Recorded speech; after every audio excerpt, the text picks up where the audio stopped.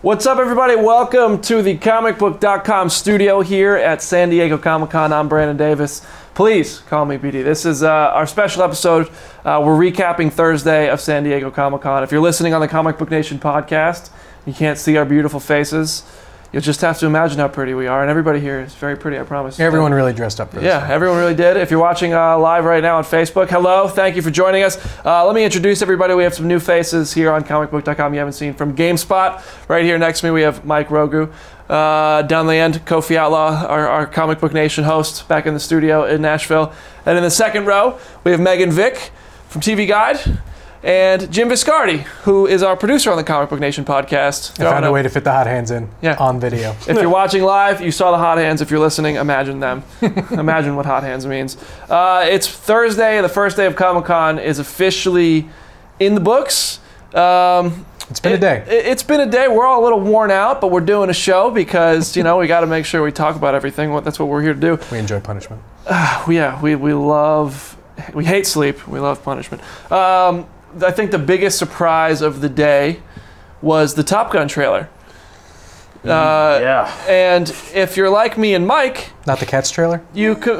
Well... that was technically not part of Comic-Con. That's true. Not part of Comic-Con. So it but it totally exist. stole the thunder. Okay, so I just want to break down for everybody what happened. First of all, Tom Cruise was at Comic-Con for the first time ever. He's never been to Comic-Con before. Second time. He was here for Edge of Tomorrow. Okay, so his second time ever. First time this year is what I meant. No, I'm just kidding. Thank you. I didn't know that, actually. Edge of Tomorrow is a great movie.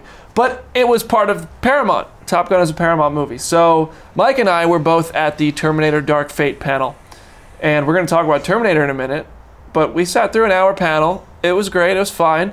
And then we lingered for a bit. I mean, I typed a bunch of stuff up and sent it over so that we can get it published. I'm guessing you probably did something similar. I did the exact same thing. And then they replayed the footage, too. Replayed the footage, and I had it to go to the press line, and so did you. So we're like, we got to go. We can't hang out here. We have to run across the street in foot traffic that is Comic-Con. Being responsible. Yes, we're doing our jobs. And I leave Hall H, and I open my phone, because I can't stay off Twitter for more than a minute, and I go to the search bar, and I see Tom Cruise on stage at Hall H in the trending moments while I'm standing outside of Hall H because Paramount didn't tell us that Top Gun was coming. This was a complete surprise. So everybody left.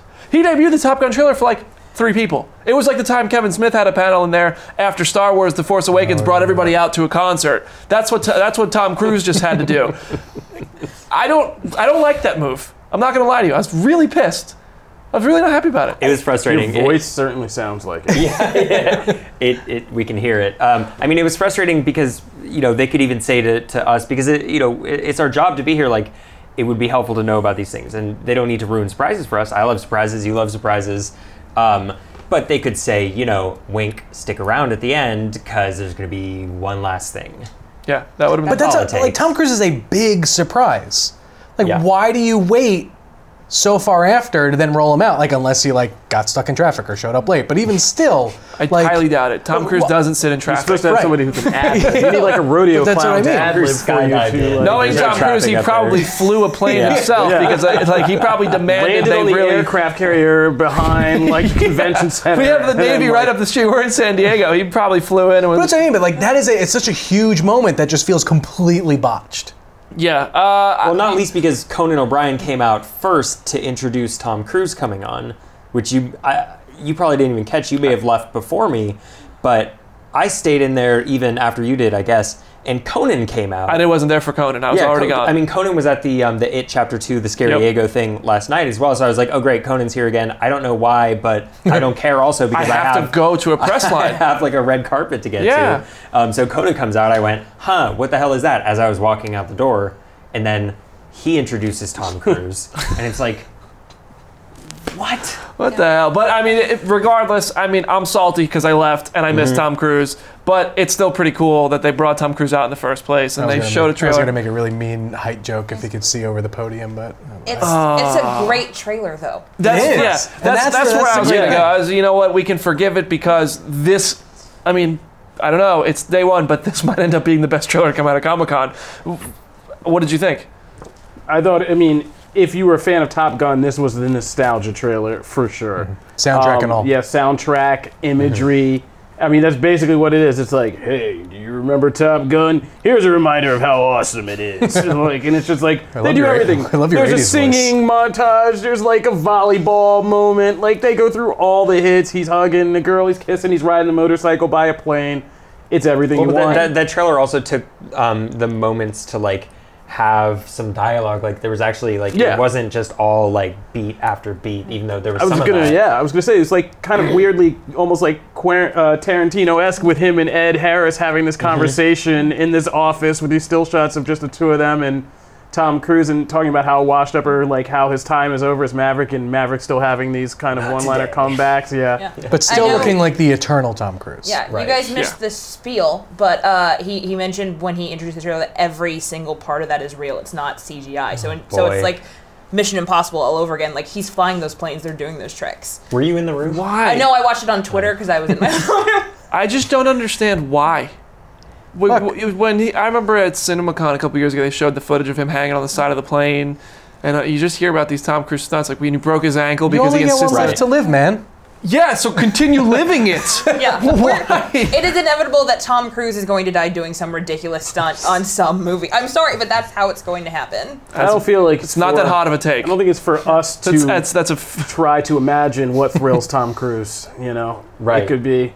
I mean, the man's on This the is next what level. he does in public. Yeah. I mean, I feel like he must just be an adrenaline junkie at this point. Yeah. I think it does make watching the movie a bit more impressive when you're watching it, but regardless, I mean, it's a movie and you're expecting things to be fake. I wonder if the amount of money that Tom Cruise movies make due to the hype of him doing his own stunts and all of that compares with the amount of money they lose every time he breaks his ankle and they have to delay filming for 6 months. Right, yeah, that's a real question. Like, is it worth it in the end? Okay, so let me ask you guys this, though. What does the movie have to do to kind of, justify existing in your eyes?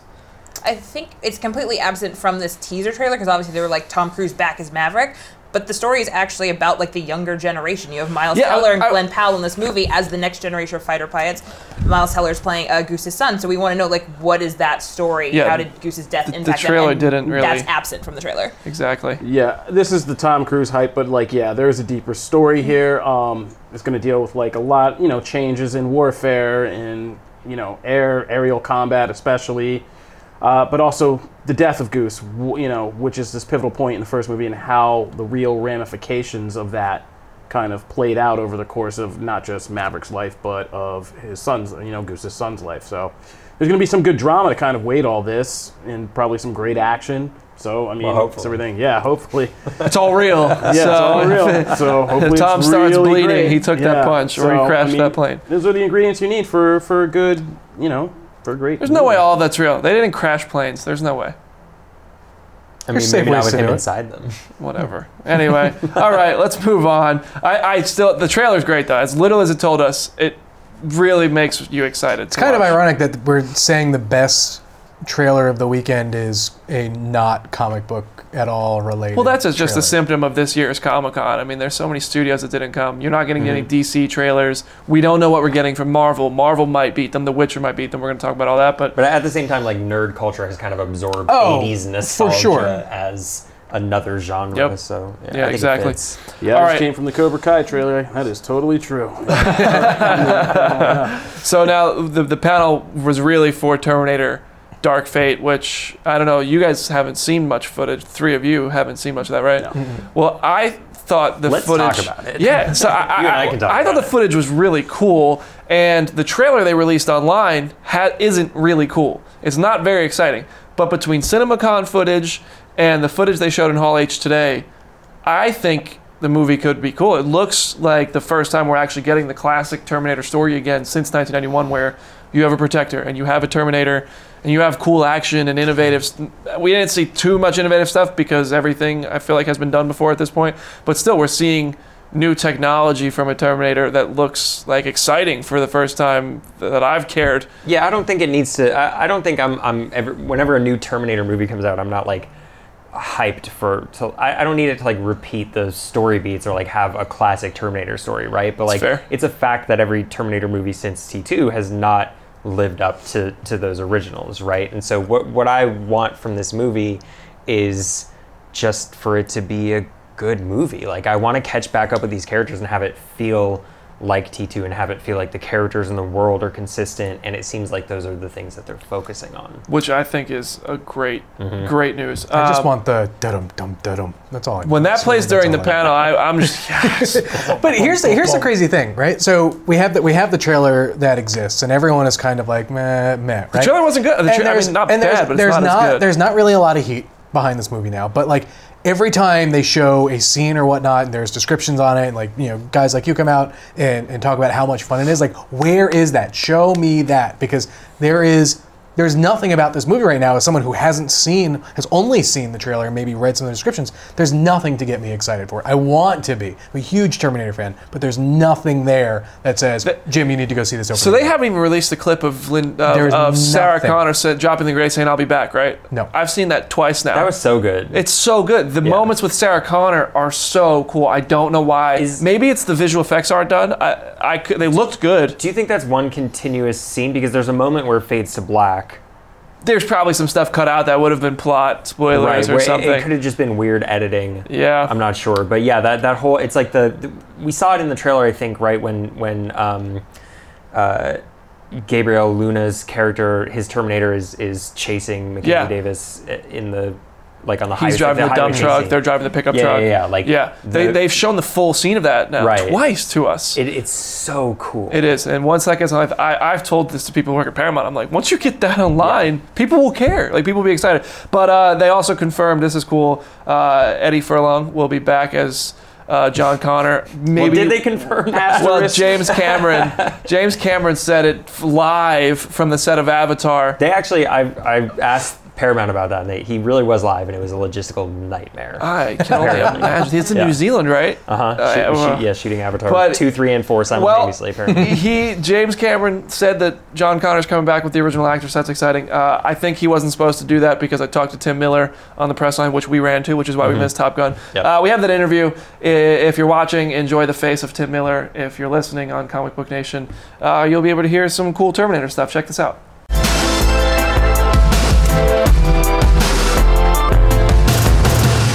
Hey, Comic Book Nation, Beta here at San Diego Comic-Con with Tim Miller, director of Terminator Dark Fate. We just sat through the Hall H panel. Footage was great. Thank you. I want to ask you, you get Linda Hamilton back again, Arnold Schwarzenegger back.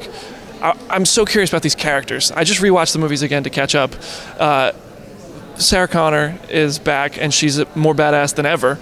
And Arnold is playing Carl, as we just learned in Hall H. So just tell me where those two characters are starting at here, and like what they've been doing that you can not spoil anything. It's not a spoiler to say that what Sarah has become is a Terminator hunter.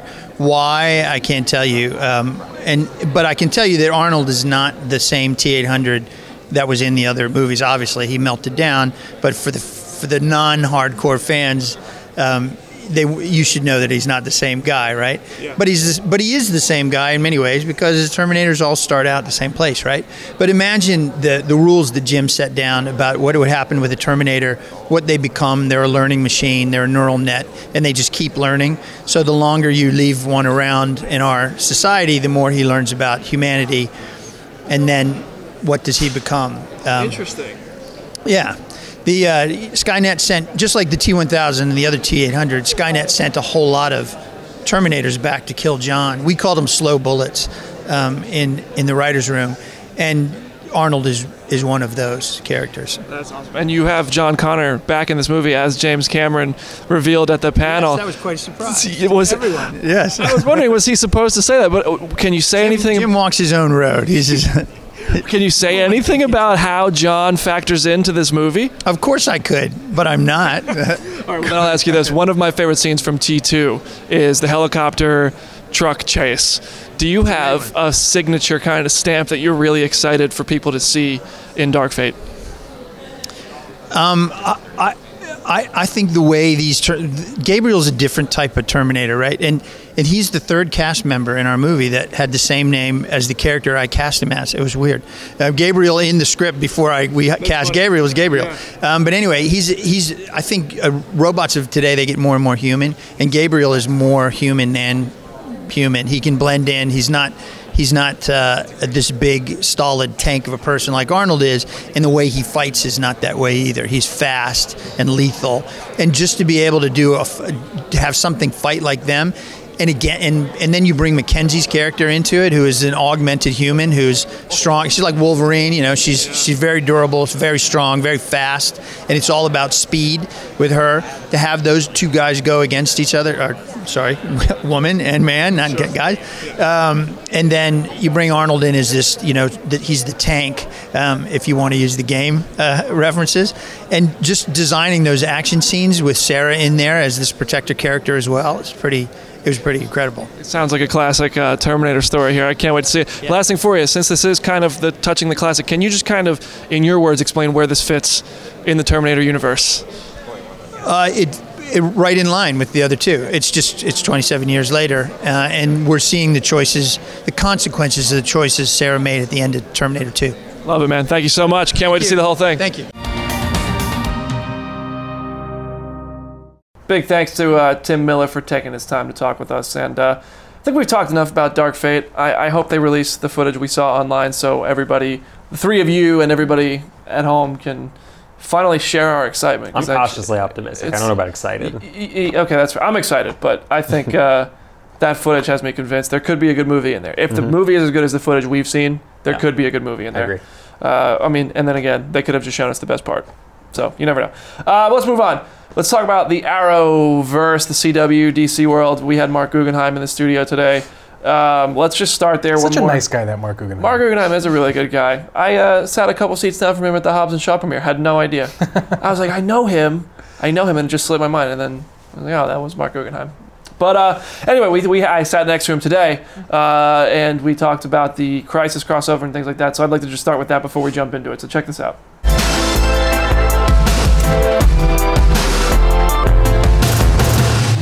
Arrow, I think, has been kind of building towards it really heavily. Yes. In the fallout, what show do you think will feel it the most? Oh, that's a great question. That's a really terrific question. I'm tempted to say actually Arrow. Yeah.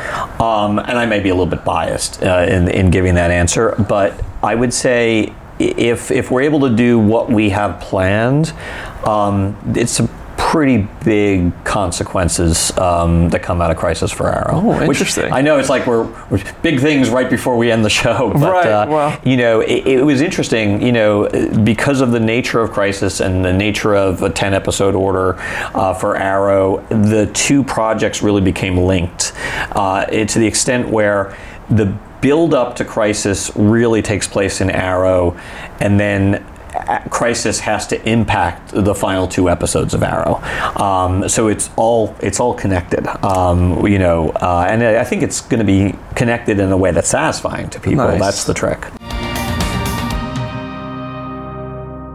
I do love when we do that interview because it's like you guys just change and Mark Guggenheim appears and now we're back and you guys are back. Just like a camera wipe.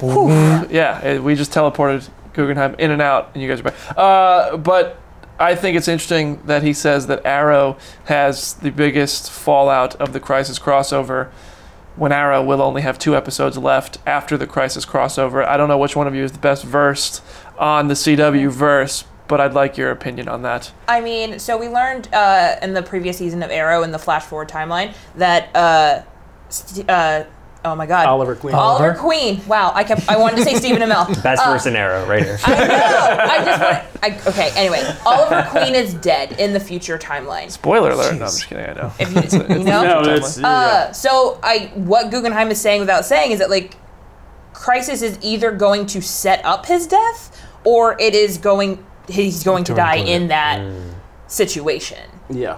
Which I think is going to be the big fallout of the whole crossover. There's no way my mom's going to be able to handle that. You gotta, if you've watched the last season, like it has already, Arrow's done this thing where it's already kind of jumped in the timeline to flash forwards where the ending of the current show is already set and they've already moved to show you like what the fallout is way past kind of the ending of the present action.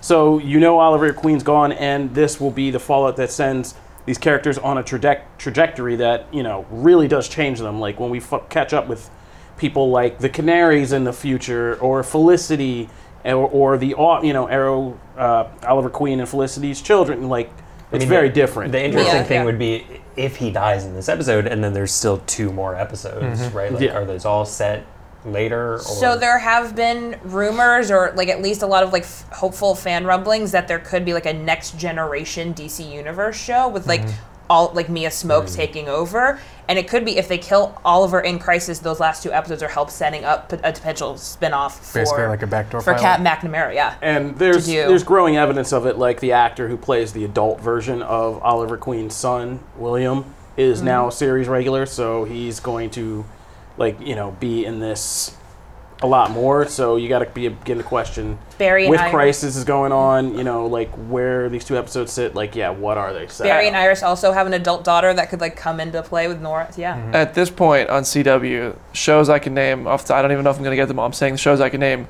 based on DC: Black Lightning, Legends of Tomorrow, Arrow, Flash, is it Supergirl? And then Batwoman. Is Batwoman is coming. Is it like too much now? Well, the interesting thing is, If they do an Arrow spinoff, can people still does it have the longevity for people to continue being interested? to me, the question more is, Arrow to me has been the backbone of sort of the CWers, right? It was Yeah. the first one. Everything sort of came from it.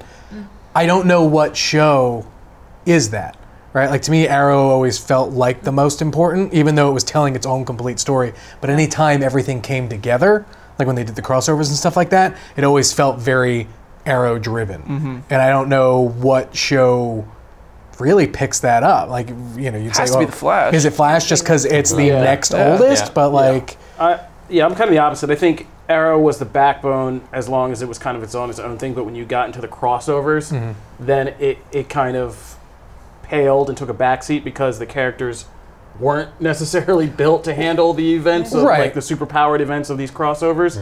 So I think, yeah, Flash is the natural successor to step up and be, you know. I also think the it's next interesting that he head of pointed it. out that like Arrow is going to be the one building up to Crisis, like that's going to be the kickoff point. And I just assumed that it would be the Flash because Barry Allen, you're going to have an interdimensional crisis. Yeah. Barry Allen would be the one to trigger that. and you've been building it since season 1 of The Flash, ever since you saw the newspaper headline. Yeah, that's true. Well, Deep they cut. like spoiling their own endings on that in that CW world. Well, the other deep connective thread is that Oliver Queen, during the last crossover event, made some kind of deal with the Monitor yeah. that we don't know about this crisis that basically results in his death. So he's We're just got gonna- he's we a have to whole, remember to grill he's a whole Monica bargain Garrett to when he comes fulfill. in. Like, yeah, he's a whole bargain to fulfill before all of this. So goes down. one thing that Guggenheim pointed out was that in ending his show, unlike shows like Lost or Game of Thrones that went on for X amount of years, long enough to make people wonder how they could possibly end, they don't have like a lingering question. You know, they don't have to really explain anything other than how Oliver dies, and they have to address that at some point. I mean, you're the best here, Megan, on the CW stuff. Do you think they'll stick the landing and satisfy the people who've been with them for 8 years? Oh god, that's so hard. I think they can. I think, especially with people having a full season's warning that Oliver is going to die, they have enough time to honor that character and do what they need to do. I think the CW is, as Jim said, like a little like DC superhero like thirsty, and I feel the way they could trip themselves up is spending too much time trying to set up something else rather than ending the show. So Yeah. that's if they're gonna Especially mess something up, without that's In other real words, superpowers or They're not pulling a Robert Kirkman, is what you're saying. What he did with the Walking Dead comics. They're allowing it to end. All right, let's move on. S.H.I.E.L.D. also ending. Everything is ending. What do we have left? Everything's over. It's been a very like formative, you know. DC Universe, Disney Plus. Yeah, it's true. But like DC Universe. seven, Yeah, you all know, 6 of you guys who subscribe to that, have fun. But like the last like 7 to 10-ish years of like these are the shows that really spawned a Right. lot of the superhero stuff that we see on TV. This So is such a naturally, weird time it's gotta because I mean, The Walking Dead is still on TV. Andrew Lincoln's not on it. Game of Thrones is over. The MCU is still going, but the story that we've been following is over. S.H.I.E.L.D. is ending. The Netflix show's ended. The Marvel Netflix show's ended. Arrow's ending. So many things are ending. It's I don't know. It seems like a very Kind of makes me excited about the possibilities. Like I do. Hopefully, I hope so. I'm not excited about Disney Plus in the sense that I want like another service to subscribe to, which I think is a sentiment shared probably among all humanity. Yeah, I agree. And yet the other part of the glass half full side is maybe some of those shows will be cool. There's a lot of stuff coming on Disney Plus that like oh yeah. maybe some of it'll be good. Do you think the Disney Plus, the fact that Marvel is doing so much with Disney Plus and it's Marvel Studio stuff that's going to be series, like, could that have influenced why S.H.I.E.L.D. is going? Because the Netflix shows are gone. Now Agents of S.H.I.E.L.D. is gone. S.H.I.E.L.D. has been this weird show that they've tried to cancel like 4 times, and it keeps finding a way to come back. How many times can you watch Clark Gregg die? And now they like they're saying no, we're really done. Yeah, this and time. they've been teasing that for a while now. Yeah. During the long delay before this current season, there was kind of word that they would only be doing seasons 6 and 7. And then Clark Gregg kind of, a couple months ago, I even remember writing up that story, just came out and was like, yeah, 7, and then I think it's done after that. And now, sure enough, it's done after 7. I think it's also just like, I feel so bad for the S.H.I.E.L.D. cast spending 7 seasons on that show just being like, we want to be part of the Marvel Universe. And then Disney Plus comes along and be like, here are 5 shows that are genuinely going to have an impact on the MCU. Bye, guys! That's what I was going to bring up is like, I feel like the promise of that show initially is like in the immediate aftermath of the first Avengers movie. And 23 million people watched. Yeah, they had a plan for how Agents of S.H.I.E.L.D. would kind of weave into that, and they would reference things that happened, and I feel like that sort of was just gradually dropped at some point. I mean, they hit their stride with the Winter Soldier tie-in when that's like saved that show because everybody was kind of souring, it was kind of getting boring. They tried to do like a Thor: The Dark World tie-in episode that fell so flat. That was when you realized the show had to spin its wheels until it got to that point, though. Yeah, and then like Winter Soldier, when they came along and the Hydra reveal happened, then that show just became something very different, and like everybody, it really clicked. And Bill Paxton, rest his soul, the icon, like he came on there and he like really brought a good villain character and just really brought that home in season 1. So, but have they had a moment like that? No, that's my point. Like that was that's where they did it once, and then like the show has been pretty ambitious. It's tried a bunch of stuff. It's been they went to space, but again, a lot of it is just like the promise of it all and the potential of it all just never got met. I've been in and out of the show. I caught up now on the flight here because I know I'm doing interviews and I've been in and out of the show. So I'm genuinely asking this. In the most recent episode, they killed Clark Gregg again. Evil Phil Coulson. Is there more of, like, is he coming back in another form? I don't know. Can the show exist without Clark Gregg? Because, I mean, do people know the answer to that question? No. Yeah. No. No. Okay. I mean, that's straight up. Well, that's when you know it's time to end it. That's when you know it's time. I mean, that's the thing. Even within the show, the characters themselves joke about how many plot lines they've run through already, and like how many more can they possibly run through. Yeah. They've done time travel, alien planets, just generally hopping around space. At least they're self-aware. Yeah, but even that, like the show has done nothing to be additive, mainly because I imagine studios doesn't want them to be additive, but they haven't brought in. Whoa, buddy! We have a new Ghost Rider series coming, thanks to Agents of S.H.I.E.L.D. Right, fair enough. Yeah, but. To me, that Ghost Rider season though was probably my favorite. Yeah, it was one of the best. But like since then, and outside of all that, you haven't really gotten much. I mean, you got Yo-Yo as a hero, but they haven't really added much that like comic fans who you would want to think that they want to appeal to have nothing to latch on to. Well, that's probably Kevin Feige saying, "Nope, we're going to use that. Nope, we're going to use that. Nope, we're going to use that." Yes, and I mean, I'd say yes to and some no, extent. Yeah, and then also Kevin Feige going, "Shh, everything's gotten really you're muddled." Not a part of us. It got really muddled once we got the hit. Odd stepchild. And I don't even know if it's Kevin Feige, but somebody. I mean, it's fair to speculate, I think. Yeah. As of Infinity War, it's just all gotten so muddled because now the show is just connected to basically nothing, like really, and it's just kind of free. But on the flip side, on the horizon, we have a Ghost Rider show coming out. We have those the other shows that they announced for Hulu and things like that. And so, we don't really need S.H.I.E.L.D. anymore. This is the prototype. It sucks because there's all those it's actors. the Arrow. Yeah. I mean, just basically. Yeah. That's what I mean. But all right, let's move on. I wanted to show you guys some stuff on the floor. So if you're watching right now, you will see a cool little booth. They were doing Hellboy makeup, and I thought that would be cool. And I wanted to talk to some of the artists there. They were doing a full prosthetic, which is not easy work. And if you're listening to the Comic Book Nation podcast, then you'll hear a quick message from one of our friends, and we'll be right back. So check this out.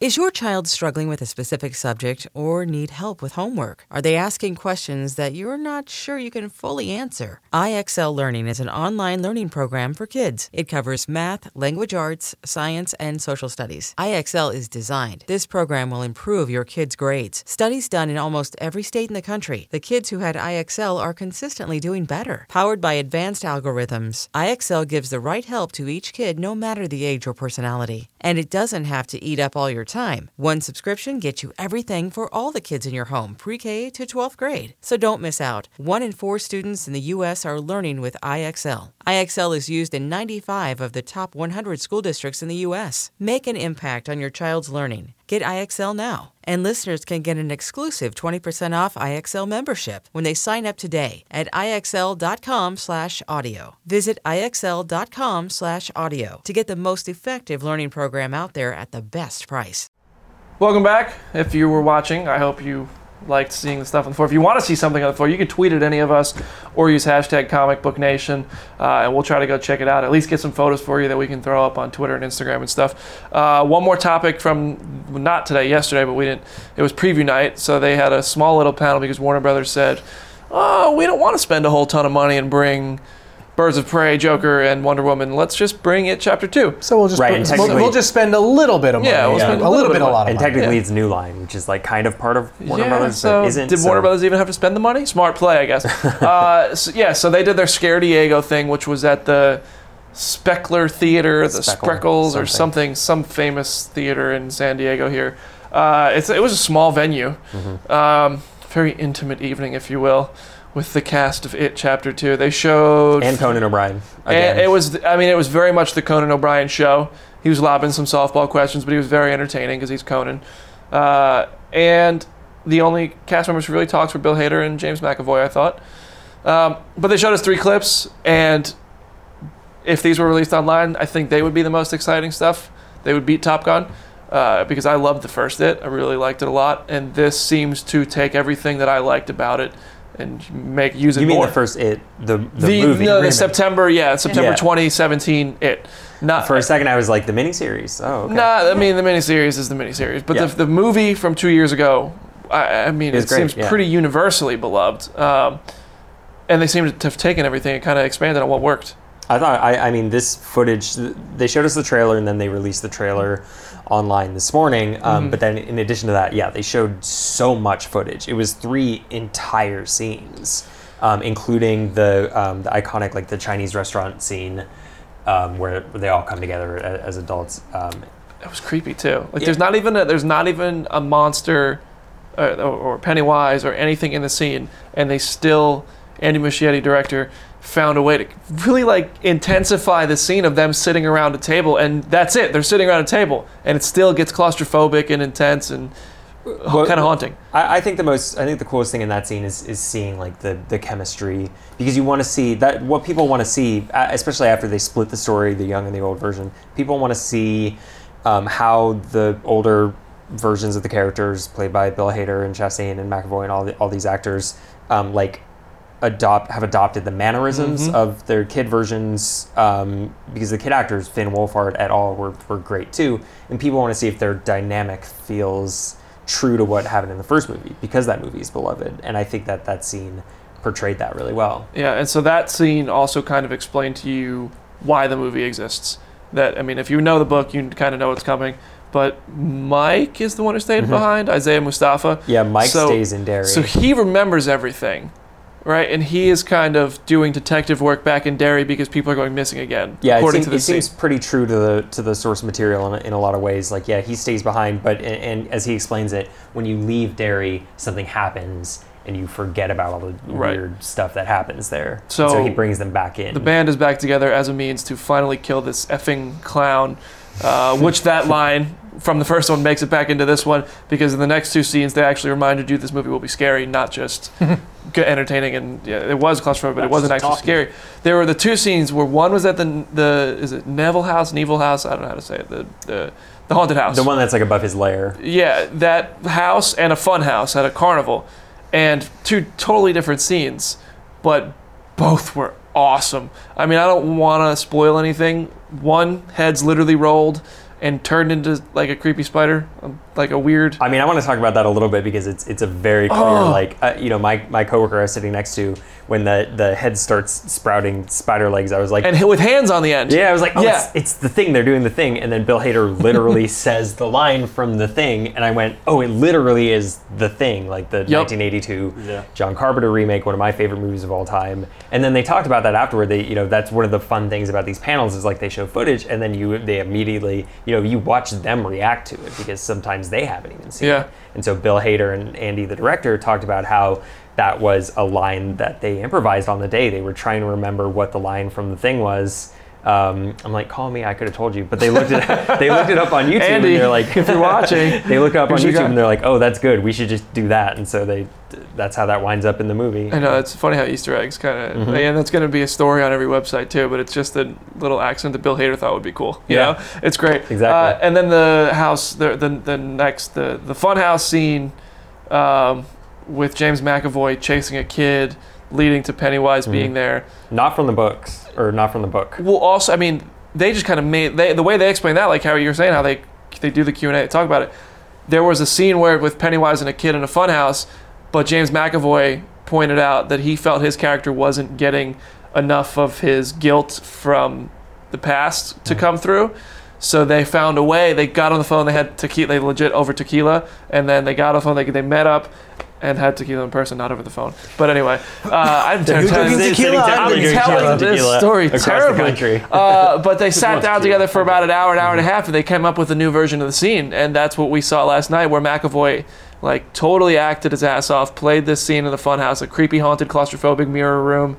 And it's trapped, and he's trying to rescue a kid, and Pennywise is there, and I won't say anything other than that, but it was awesome. It was really cool. It was terrifying. Yeah, it was, I mean... And there were moments in these two scenes when people in the, I don't know if you guys were there, but there were the people in the audience were literally going, reacting like we were in a theater watching this movie. Yeah. Like, especially, like, there's some gruesome stuff that happens, and people next to me were like, that's when you know. I mean, with a horror movie like that, like this is true horror, and it's doing a really good job. Yeah. So for you three who haven't seen all that footage and you've only seen the trailers, are you as excited as we are about this? I'm curious. Oh, the first trailer was all I needed. I don't even want to see more. Like the scene with Chastain and the old woman. Oh yeah. Yeah, I watched it because you're not gonna die. You have to. Yeah, you know. But I don't want to see any more because I love the second half of the story. There are some questions I have about the plot lines, of course, because there is a lot in the plot about like how they have to bond together and defeat this and magic turtles and stuff, and I don't know what we're going to do to kind of get around that, and I'm curious about. I would guess that they're going to give it the same treatment that they gave the first one, which is the stuff that doesn't work from the books. I keep saying the books. There's one book. It's 1,200 pages long, but there's one book. The stuff that doesn't work from the book, like a certain sewer scene that everyone is familiar with. Oof, cut that. They're just going to drop it, and they're going to add where they need to. I feel like in some way, more specifically, how they're going to explain or reframe the whole like metaphor of their bond and why it defeats the monster is what I'm kind of interested to see how they fill that gap. I have faith. I do too. I have nothing but faith. After I saw the first trailer, which was also a scene with Chastain and the old woman, I was like, okay, like this is going to be really great. It's only a matter of time until they announce a prequel. It has to be a franchise. It's too successful, and they look like too good at movies. All right, before we wrap up really quickly.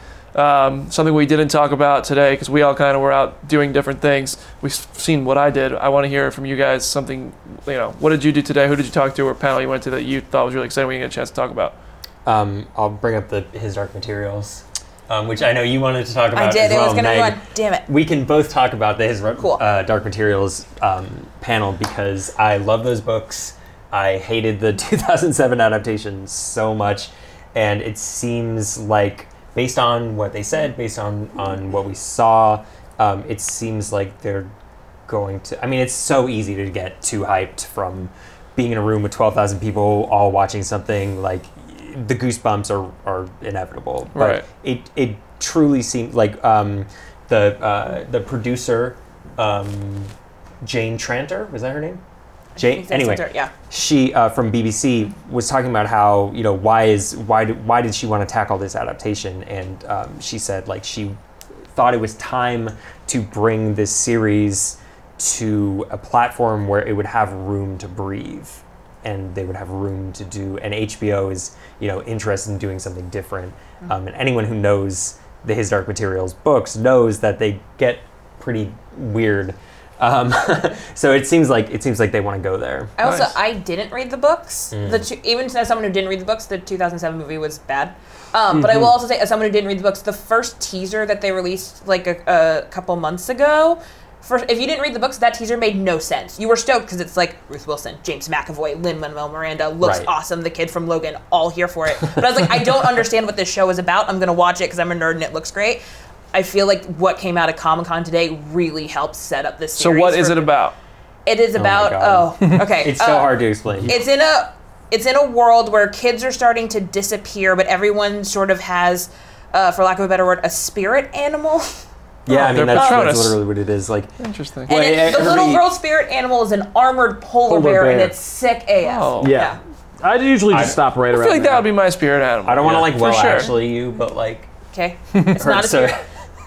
I didn't read the books. That's what I'm getting from the trailer. I know. I'm so sorry. The Correct bear me. is like her friend, but like the spirit animal is called a demon, and it's like it's like your soul, but it lives outside your body. And when you're a kid, your demon can like transform into kind of any different kind of creature. And then basically when you hit puberty, it's like a coming of age. It's like a metaphor, I guess.